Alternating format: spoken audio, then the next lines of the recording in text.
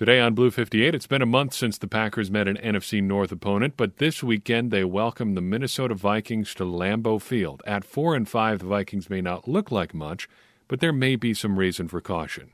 Blue 58! Hello and welcome to another episode of Blue 58, the one and only podcast of thepowersweep.com. I am your host, John Meerdink. Very happy to be with you here for another episode. We're going to talk Vikings here in a second, but there's a couple things I want to catch up on from the episode that was supposed to come out on Wednesday. Had some family stuff going on that day. Was dealing with a hellacious migraine headache, so ended up not hitting the recording window. And by the time we had a chance to record, figured let's call it a day, head to bed, and we'll get it on Thursday. It's now Thursday and Friday or later when you're hearing this. So let's circle back to some of the stuff that I had prepared for the Wednesday episode. Kind of getting a double feature for this one. So let's talk about that kind of stuff. First, I want to spend some time talking about A.J. Dillon. He had a really good game last Sunday. And I think everybody in the Packers kind of community understood, hey, this is a great game. Guys taking over, getting a big role, and really helped the Packers put that game away down the stretch. But I saw some discourse online among the analytics community, football analytics, that was kind of weird, and I thought it was worth talking about.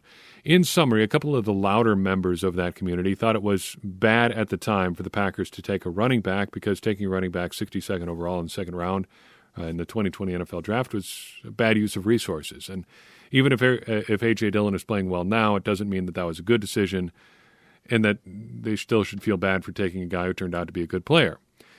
Now, I got to put my cards on the table because in a vacuum, I actually agree. And at the time, I did say that it wasn't a terribly good use of resources, but there's more to it than that. There is more to this discussion than was it an optimum use of resources to take A.J. Dillon at 62 in the second round in 2020? For a couple of reasons. First, we've done studies in the past and talked about them at length on this very show that show running backs that are producing for teams, the best, most productive running backs in the league, tend to come from the high rounds in the draft, first round, second round, third round. Relative to the impact of other positions, though, running back is still pretty minimal, and that's where the analytics folks have a case. Even if you draft a guy who turns out to be a great running back in the second round, chances are the impact he's having on your team is not as good as what a different guy at a different position could be. That is true as a general approach. But the question here isn't whether or not it's true that other positions are more impactful than running back. The question here was taking A.J. Dillon 62nd overall better than taking someone else they could have had at that spot. So let's take a look at that. I'm going to be using Pro Football Focus's big board to substantiate a lot of the data in this discussion. So their big board from 2020, their top 100 players, as a matter of fact. Because when the Packers drafted at spot number 62 in 2020, only 40 of Pro Football Focus's top 100 players remained. So should they have taken one of those other top 40 players? A.J. Dillon wasn't on their list of those 40 remaining guys.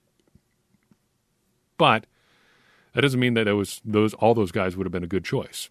Because of those 40, a bunch of them went later, so they're not really worth talking about. A bunch of guys went like in the 6th, 7th round, and you weren't going to take one of them in the second round. So who on this list should we talk about? Who should we really be comparing to A.J. Dillon? I'm going to say it's guys from that top 40 list or top 100 list who were on the board when the Packers could have taken them between 62 and 94 in the 2020 draft. Why 94? Because that's when the Packers picked again. And I think we should limit our discussion here to guys that Pro Football Focus thought were good, that the NFL agreed should have been taken about the time when the Packers were drafting A.J. Dillon. So that alone trims our list to 14 names. We're down to 14 guys. And we'll talk about each of them in turn here. Because we can take about 11 of those names off of our list for reasons that make sense if you stop and think about it even for a second. First up, Zach Moss and Antonio Gibson. Both running backs, and if you thought A.J. Dillon was a bad pick at 62, those guys probably got to go too as well. Then I think there are a bunch of guys who are not real good fits for the Packers. Jordan Elliott, a defensive lineman out of Missouri. Middling athlete, unproductive pass rusher in college. That doesn't fit the profile for the Packers. Ashton Davis, a safety out of Cal. No good testing numbers, so we don't know where he's at athletically. Not productive making plays on the ball in college. Pretty much just a deep safety, which doesn't align with what the Packers like. They like guys that it can either cover the slot or play in the box. They don't want those deep center fielder types. They tried it with HaHa Clinton-Dix, didn't work out. Willie Gay, linebacker out of Wyoming.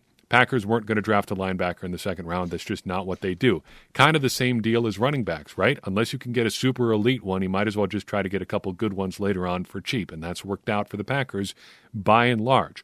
Look what they've got in Devondre Campbell right now, one of the highest-graded linebackers in the league. Nobody wanted him. The Packers picked him up, stuck him in the right system, and away they go. Beyond that, Chris Barnes, undrafted free agent, perfectly serviceable at linebacker. Not a super elite guy. The Packers aren't looking for a super elite inside linebacker, and they're finding guys that are just fine elsewhere. Jonah Jackson, an Ohio State guard, again, middling athlete, exclusive inside offensive lineman. Packers don't really draft that kind of guy, by and large. They like guys that played tackle in college who are athletic, moving them inside. Zach Bond, linebacker edge type from Wisconsin, same kind of deal as Willie Gay. Playing off the ball, you better be super elite or they're not even going to look at you. Cameron Dantzler, defensive back out of Mississippi State. He has a relative athletic score of 3.01, not coming to Green Bay. Neville Gallimore, defensive lineman out of Oklahoma. Low relative athletic score, low productivity nose tackle. That's not coming to Green Bay. Darnay Holmes, defensive back out of UCLA. 3.63 relative athletic score. Just like Cameron Dantzler, enough said there. That's a bunch of names coming off their list there. I don't know what you want if you're among those guys. They're not coming to Green Bay. So that leaves us with 3 guys remaining from the 40 available who were theoretically in play for the Packers at 62, among the guys that were drafted relatively close to A.J. Dillon. You've got Josh Jones, a tackle out of Houston. You've got Julian Okwara, an edge out of Notre Dame. And you've got Terrell Lewis, an edge from Alabama. Would one of those guys have been better than A.J. Dillon? Start with Josh Jones. Packers have had need for offensive line depth for some time, that's true, but had the Packers taken him in 2020, he would have been a backup for his entire first season. Might have played some tackle, but would he have been as good at tackle as Billy Turner, as Elton Jenkins, as Rick Wagner? We won't know, but that's the question. Jones is playing guard for Arizona this year. Pro Football Focus has him graded at a 51.8 for the season. Not great, and for comparison, Royce Newman is a 50.6. So, at least in some respects, you could argue that the analytics community, Pro Football Focus maybe, would prefer that the Packers have drafted a bad lineman as opposed to a good running back. Okay, maybe that's not the strongest case. What about Julian Okwara? Edge rusher. Edge rushers are super valuable, right? Well, he'd have been the 4th edge rusher for the Packers in 2020 behind Zadarius Smith, Preston Smith, and Rashawn Gary. How would that have worked out? Well, probably not super great, because he barely got on the field as a rookie in Detroit. Not exactly spoiled for choice on the edge. And he had a 35.5 defensive grade from Pro Football Focus. 4 pressures only on 41 pass rushes for the entire season. This year he's a little bit better, 68.8 according to Pro Football Focus's grade, 12 pressures on 91 pass rushes. Again, not getting a lot of opportunities on a pretty talent-starved Detroit Lions team. So you've got another guy at a premium position who the Packers could have taken, but he hasn't been all that great. What about Mr. Lewis, the third of our 3 guys? He's been pretty good as a part-time player for the Los Angeles Rams. 5 sacks in 18 games. He's got a 50.6 overall defensive grade this year from Pro Football Focus. Doesn't look super great, but he does get pressures fairly consistently. Again, 5 sacks in 18 games over 2 seasons. But if he was so great, why did they go out and trade 2 draft picks for Von Miller? Do the Rams even think he's all that good? The point here, basically, then, is that the Packers who picked a running back who turned out to be pretty good over some other guys who have turned out to be not so good. And that brings me to a bigger criticism, I guess, about analytics sometimes. Not everybody, but sometimes. It feels like some of these guys, it seems like some of the people who do this kind of work, which is valuable and useful and helpful, but it feels like some of them would rather do things for what they say are the right reasons than ultimately be right. Those are two different things. Doing things for the right reasons and being right are two different things. Getting things right, making the right decision. And I get that. I get that approach. You want to be right in your process. We talk about process and outcome a lot. I call it the process outcome matrix. Ideally, you want to build a good process that produces good outcomes for your football team. That is the ideal. But the ideal and the goal are two different things. The ideal is to have a good process and a good outcome. But the goal is just that good outcome, no matter how you get it. Whether you've got to spend draft picks or free agent money or trade guys or whatever. Even if you've got to spend a premium, you got to get to the good result somehow. And it feels like some in the analytics world would rather pick a guy who turns out to be bad, having used a good process, than get fired from your NFL job, assuming you have one, and never get another job in the NFL, and then sit at home for years and talk about how right they were to do something that turned out badly just because it fit their model.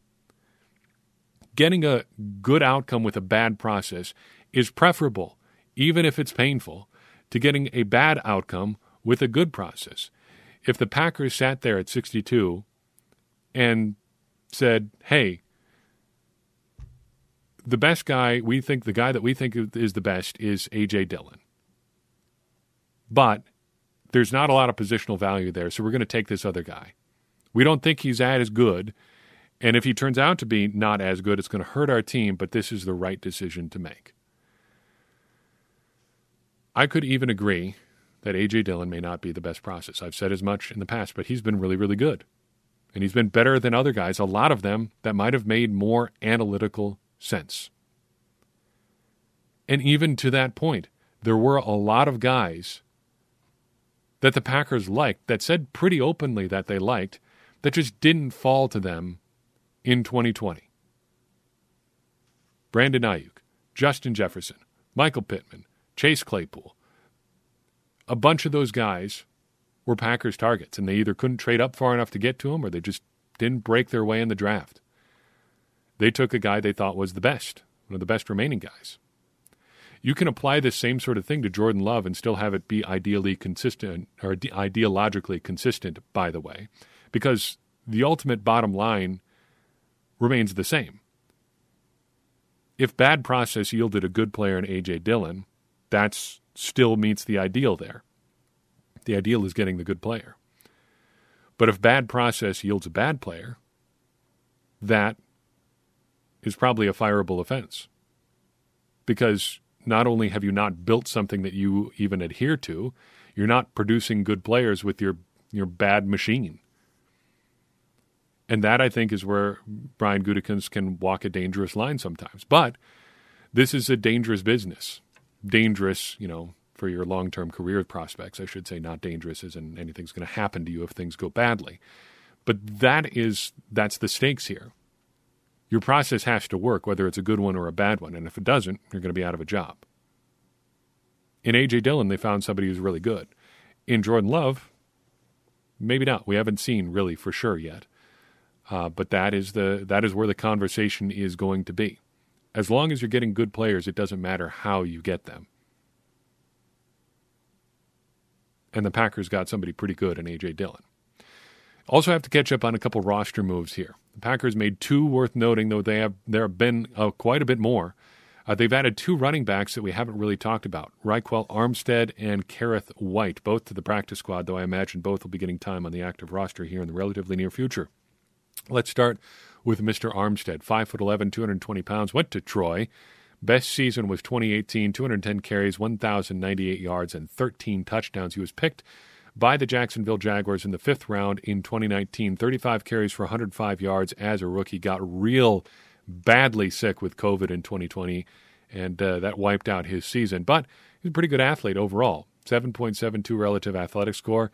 Not so great in the agility drills, but he is pretty stellar in a straight line, and at 5'11", 220 pounds, moving mass pretty well. No kick return upside, which we should note here is pretty odd considering the needs the Packers have there. He did 2 at Troy, and that's about it. But overall a nice big-bodied back to have around. Now, Kerrith Whyte is slightly different animal here. 5'10", 204 pounds. Bit of an asterisk on that height there. I've seen some places list him on the short end of 5'9". He's coming out of Florida Atlantic, was drafted by the Bears in the 7th round in 2019, but didn't make it out of training camp. Ended up with the Steelers for that season, 24 carries, 122 yards, 14 kick returns for 264 yards, while with the Steelers. Last thing there is noteworthy. Bounced around a few different practice squads for 2020, now ends up with the Packers in 2021. He is a great athlete, 8.68 relative athletic score, but also pretty much just a straight liner. 4.37 40-yard dash, but agility drills are pretty poor, which kind of makes him sound like a kick returner, guy who can get going pretty quick in a straight line. The Packers have needed somebody with some juice there pretty much since Kylan Hill went down. And Whyte was great at that in college. Career average of 26.1 yards per return, averaged 25.7 yards per return on 39 returns in 2016. And I think the Packers probably want him for that. It is going to depend how quickly they think they can get him up to speed, whether or not he plays this weekend. I would say, why not? Kick returning isn't all that complicated, and I wouldn't expect that they're going to use him for much beyond that, given that they've got A.J. Dillon and Patrick Taylor, and could probably get by with Randall Cobb and Amari Rodgers if they needed to do some more at running back beyond that. Whyte probably is a pretty solid option as a kick returner. In terms of punts, not so sure. They're probably going to stick with Amari Rodgers just because it seems they've been pretty stubborn with him so far this year. If they do make a change, I would still prefer Randall Cobb at this point, but you never know. Maybe they try a guy like Whyte, even though he hasn't shown a ton of aptitude for that over his career to date. All right, let's shift gears and talk here about the Minnesota Vikings. Vikings have had kind of a strange year. We talked about them being an old annoyance last week, so I won't rehash my feelings about that. Instead, let's characterize this as a very good test for the Packers. Packers have played a lot of a pretty specific kind of team so far this year. It's teams that like to pass a lot, and not just pass a lot, but pass in a specific way. It's a lot of spread-heavy, almost air raid type stuff that they've seen from teams over the past couple of months, and they really haven't faced a run-heavy, downhill team pretty much since the San Francisco 49ers. But the Vikings are a pretty run-heavy team. And Kirk Cousins, running their wide zone, play-action, scheme-type stuff, can execute you to death on a good day. That sounds redundant, but I think you understand the football speak there. So if the Vikings' defense holds together and or is healthy enough to play, I think this could be a tight contest. In theory, they could match up pretty well with the Packers and should present the Packers an interesting look here. If the Packers can handle a different kind of team, that should say quite a bit about this team going forward. The Vikings have kind of lived on the edge this year. All 5 of their losses and all but 1 of their wins are by 7 points or less. That is pretty crazy. I've not seen something like that in quite a while. They've lived on the edge, like I said. Tight games all around. Are they underachieving, though? In terms of the points that they've scored and how their games have shaken out, expected win-loss would put them at 4.7 and 4.3. That's not too much worse than their 4-5 record. Underachieving, then, yes, but not by much. Kind of just a weird season for them. Kind of sounds familiar.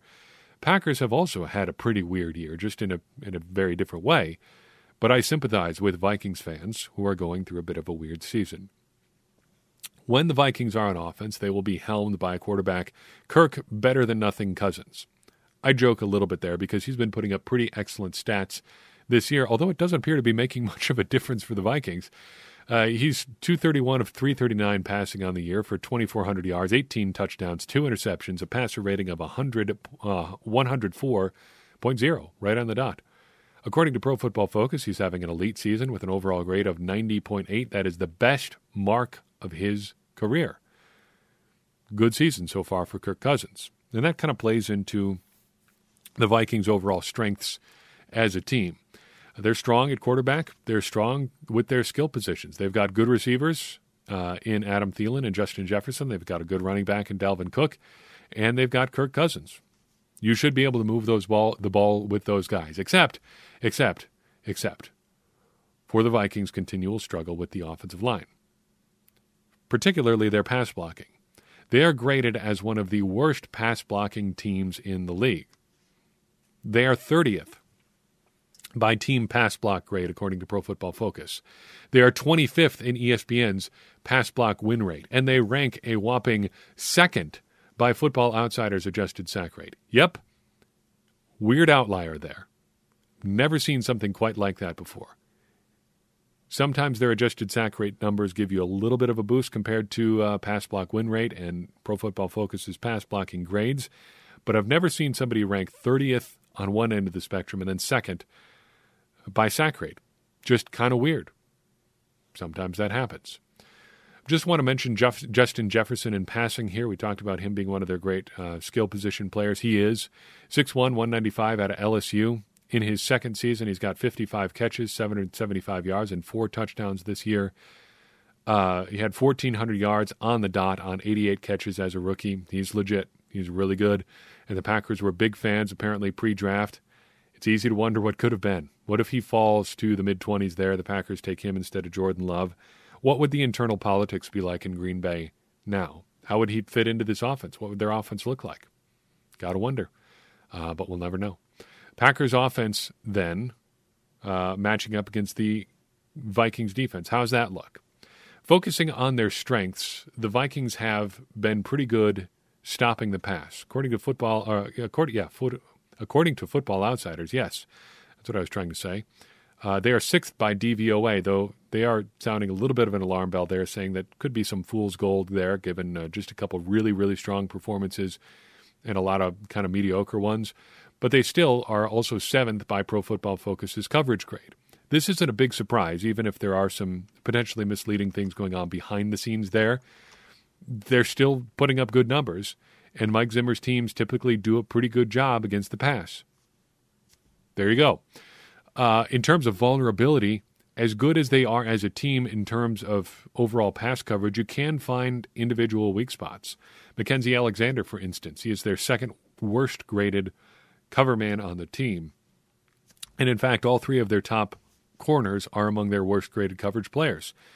If Matt LaFleur can isolate those guys, not let the Vikings play complementary football on defense, neutralize their pass rush, isolate those guys, kind of take them on one by one, there is probably yardage to be had. And I would probably look at Davante Adams working a lot out of the slot here, because that is what the Packers tend to do when they want to isolate a specific coverage player. It gives Davante Adams more room to work, and lets him pick on one guy specifically. In addition, pass rusher Danielle Hunter is out, and Anthony Barr is not looking good for Sunday. So if the Vikings were hoping to offset some coverage weaknesses by rushing the passer well, there may be some problems there too. That doesn't mean that there aren't formidable players up front for the Vikings. And I'd like to take a second to focus on Eric Kendricks. Not a big surprise here mentioning a defensive player, focusing on a defensive player on the Vikings. His name is going to come up. I just think he's a really interesting player because he's always been undersized, 6 foot, 232 pounds, but here in his 7th season, he's stuffing the stat sheet as much as always. He leads the team in tackles. He is tied for his first in interceptions with 2. He's tied for second in passes defensed with 4. He is 3rd in sacks with 4. He's just a really good player, and he's an interesting guy.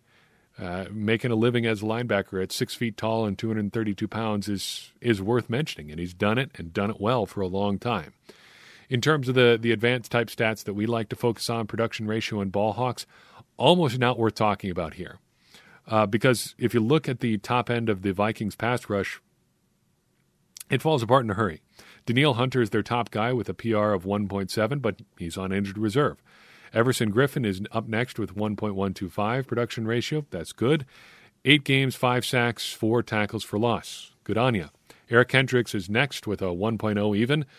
We talked about him already, but he will get after the passer with some creative pressures from Mike Zimmer. A lot of double-A gap blitzes from Minnesota. That is historically the way they like to get after the passer. Michael Pierce, their next guy up, is also at a 1.0 in 4 games this year. But guess what? He is on injured reserve too. Beyond that, things drop off in a hurry. The next highest-rated player In terms of production ratio is down at a 0.4. It doesn't even pay to dig that far because nobody is getting after the quarterback other than these top 4 guys, and 2 of the 4 are injured. In terms of ball hawks, safety Xavier Woods leads the way with 11, having a solid season there, with Harrison Smith a little bit banged up. Eric Kendricks is next with 10, Daniil Hunter with 6, Everson Griffin with 6, Michael Pierce with 6, again 2 of those 3 on injured reserve, and Harrison Smith has 5. Dialing back to last year, when was the last time the Packers played the Vikings? It's actually been a while. It's been more than a year since the Packers played the Vikings. Last time was Week 8 of 2020. Packers had a weird thing last year where they played the Vikings twice before they even got to the Bears once, which is always kind of irritating for me. Just want that symmetrical season schedule. Want to get everybody on the division schedule at least once before we play anybody twice. It's not that complicated. That game was a frustrating game. Vikings came out with the win, but it was the ultra-low possession game. 15 total, 7 for the Vikings, and they scored touchdowns on their first 4. The Packers had 8. They turned the ball over on downs twice and ended the game with a fumble. Very, very windy game. Made it weird, really. Kirk Cousins went 11 of 14 for 160 yards. Dalvin Cook, though, big game, 30 carries, 163 yards, 3 touchdowns, one of the ultimate examples of what we called Mike Pettin being surprised by the obvious. Glad we do not have to deal with that anymore. So who's going to win here? Let's talk paths to victory, because that's, I think, the real story of this game. What do the Vikings and Packers each have to do to win? For the Vikings, I think they want to follow the path from last year. Shorten the game, execute, run hard, run heavy, force the Packers to get out of their light boxes and light defensive back looks that they love to run. And if the Vikings can do that and continue to execute well and run effectively, I think they've got a really good chance. Because the Packers like to play pretty short games too. Their pace of play is very slow. And if they play against a team like the Vikings that has the ability to move the ball on the ground and stay with them on the scoreboard, that could keep the Vikings in the game until late. And that's where things can get interesting. The Packers haven't really faced anybody who can do that kind of thing in quite a while. What about the Packers then? I think they might have to open it up a little bit. They're only going to have one of their 2 top-end running backs. So to really get to complementary football, to really help out their defense, they're going to have to get a lead. And the best way to get a lead, I think, against the Vikings might be to pass the ball. Let Davante Adams work against some of their weaker defensive backs. Get a lead, and make it so the Vikings can't run themselves back into this game. Get after Kirk Cousins with his relatively weak offensive line. You might have a pretty good shot at coming out with a win. And I think that's what the Packers can do. I have a lot of confidence in Joe Barry. I know, it sounds weird to me too. To come up with a scheme that can take away what the Vikings are trying to do. That's what he's done for most of this season. Even in games where the defense hasn't looked good, you can see the game plan there, and it works a lot of the time. I think he can get the Vikings out of what they like to do. And if he can, and get them to do what the Packers want them to do, the Packers have a really good shot at winning this game, and I think they will. In terms of polls, 94.8% of voters think the Packers are going to win this week. A lot of confidence going around about the Packers right now, and why wouldn't there be? They're 8-2 through 10 games.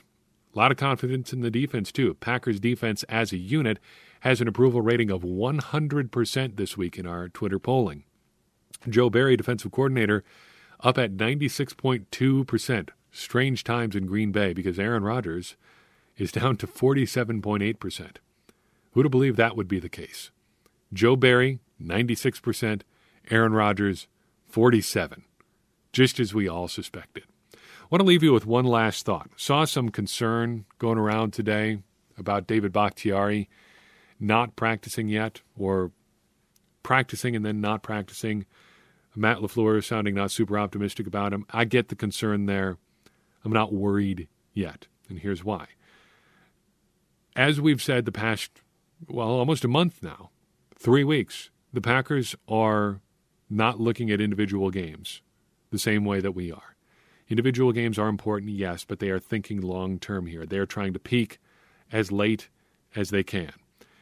And they're not going to be worried about David Bakhtiari unless David Bakhtiari cannot come back for the playoffs. Keep in mind that David Bakhtiari tore his ACL on December 31st, 2020. Hasn't been a year yet, hasn't even been 11 months yet. We're sitting here at 10 and a half months post-ACL tear. The Packers want you to get to about 10 months before they really start looking at you coming back from an ACL. We're just really getting to that window. The Packers had to activate him when they did to get him back on the practice field. Otherwise, there was a chance they weren't going to have him back for the season at all. Well, it wasn't a chance. They weren't going to get him back for the season at all. They had to activate him, practice him for 3 weeks, and then decide to put him on the active roster or put him on IR for the rest of the year. That's what they did. They're working him back slowly. And I think even if he doesn't play this week, which I doubt he is because he hasn't practiced this week, and even if he doesn't play next week against the Rams, I'm not going to be worried. However, if he's not back after the bye week, then I think we've got some concerns. Because then we're looking at 11 and a half months. We're looking at having less than a month to really tune up before the playoffs. That is the time we need to be concerned. Not yet. I'm not saying your worries are wrong. I'm just saying let's try to gather them up, put them in a little container, put them on a shelf yet. We'll get them out in a couple weeks if it turns out that David Bakhtiari isn't playing yet. I'm still not betting against him. And coming back from an ACL is a long, long process. If there's anybody who can do it and do it well, I think it's David Bakhtiari. But it comes down to doing it well. Let him take all the time that he needs. Get him back for the playoffs. Get him back for that really crunch time portion of the stretch run.